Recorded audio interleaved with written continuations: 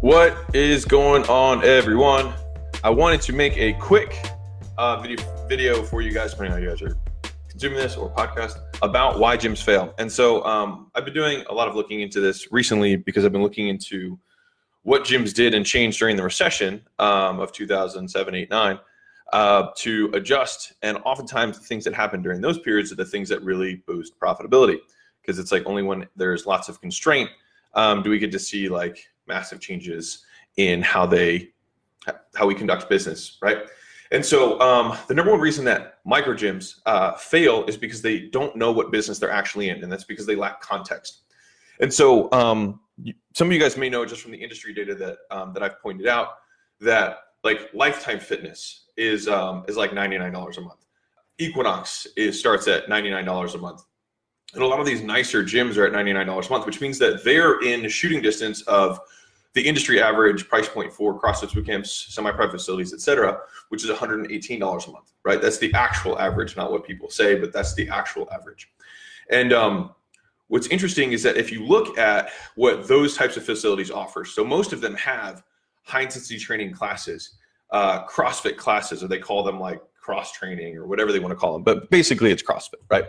And so they offer comparable services to what we as micro gym owners are offering, except they also have marble bathrooms and beautiful countertops and massive 100,000 square foot facilities with beautiful equipment and daily usage gyms and nice lockers and all of these things that we don't offer, and they're offering it at $20, $30 less per month. So sometimes we think that we're like, well, we offer the best classes.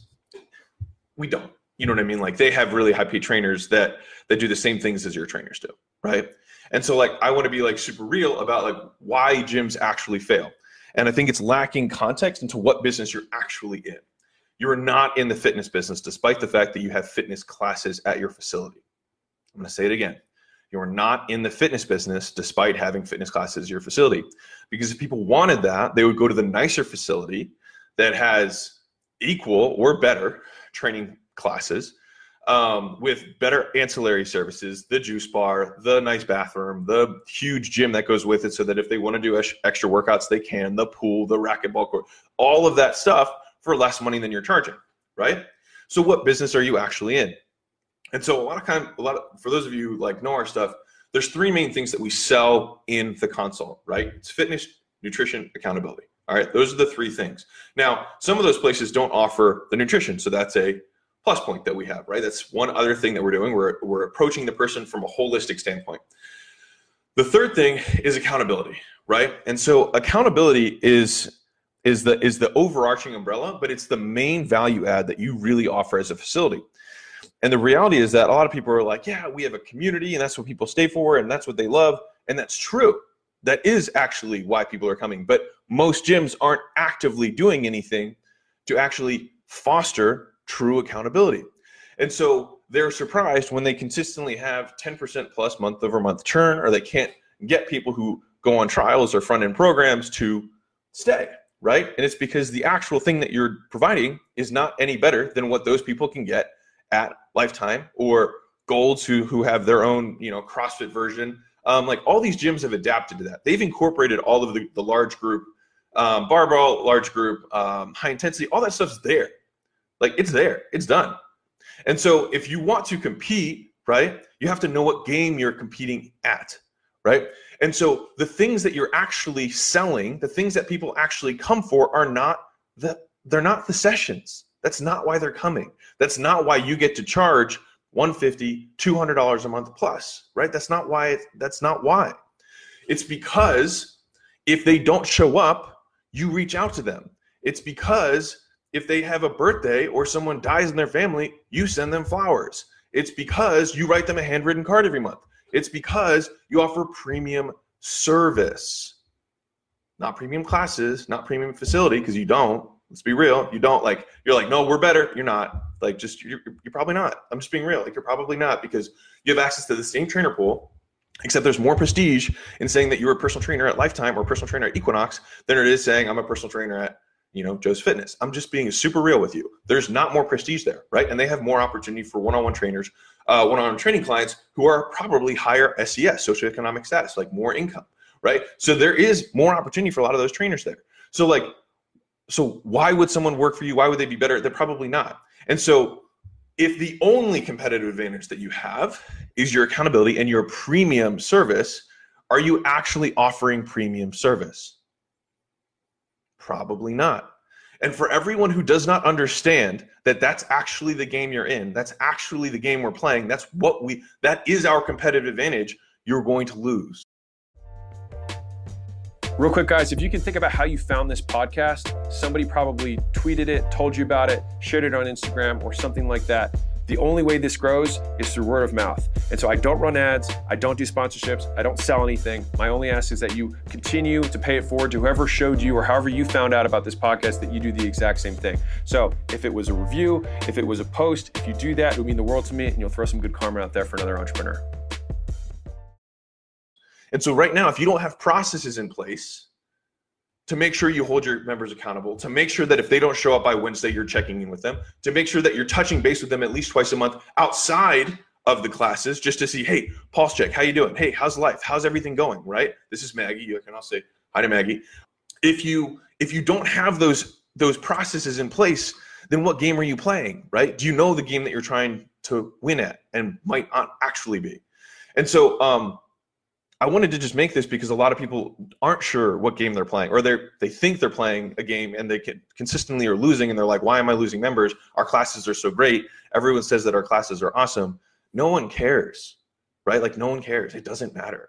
It's about everything that is not in the class. It's everything outside of the fitness. The fitness is what they come for. It's the burger, right? But everything else is why they stay, right? That's what separates your facility from Lifetime, from Gold's XFit, from Equinox. Because if you're just competing on that one level, you're going to lose. We can't compete on a facility basis, right? If you're like, that's why when guys are like, I'm gonna go spend all this money on equipment, I'm like, you're not gonna win. Even if you put 30 grand in equipment, you're still not gonna win. That's not the game, right? Like they spend 10 million on a facility and then they ask for $100 a month. You're not dropping that, right? Like you're not gonna beat them at that game. So don't play that game. You're not gonna beat them at the great sessions game. I mean, you should have absolutely cordial trainers, and they should be knowledgeable, and they should be friendly, and they should say everyone's name when they come in, which is something that some of the big gyms don't do because they don't know who they are, right? But like, you need to take that personalization aspect, that accountability aspect, that community aspect, and put it on steroids. Like if you're not running members events, what are you doing? You know what I mean? Like you're like, we're here for the community, but you don't have community events. Like we're all about family, except you don't know everyone's name, and your trainers don't know everyone's name, and they don't welcome them by name when they come in. Like we really care about our members, but when your members actually have life events, you're not writing them a handwritten card, you're not sending them flowers, you don't even know, right? So do you, or do you say it, or do you do it? Is it actually part of your business? Are you doing it on a regular basis? Do you have processes in place so that it's consistent, right? And that's the game. That's the game we're in. And so if you don't know what game you're playing, it's really hard to win. Right. And so I'm just making this video for you, for those of you who might be new into our community, right? Welcome. But that's the game we're playing. And if you are not playing that game, you're going to lose and always wonder what's going on. My sessions are so great. I'm such a good trainer. I don't know why people aren't staying. It's because your classes don't matter. That's not why they stay. That's not why they come. Well, they come a little bit because of that, because they don't know, right? But that's not why they stay. Because if you look at the comparisons that they have, every other gym will beat you in virtually every category that some people are trying to compete at. So play the right game and optimize your business around the competitive advantage that you actually have.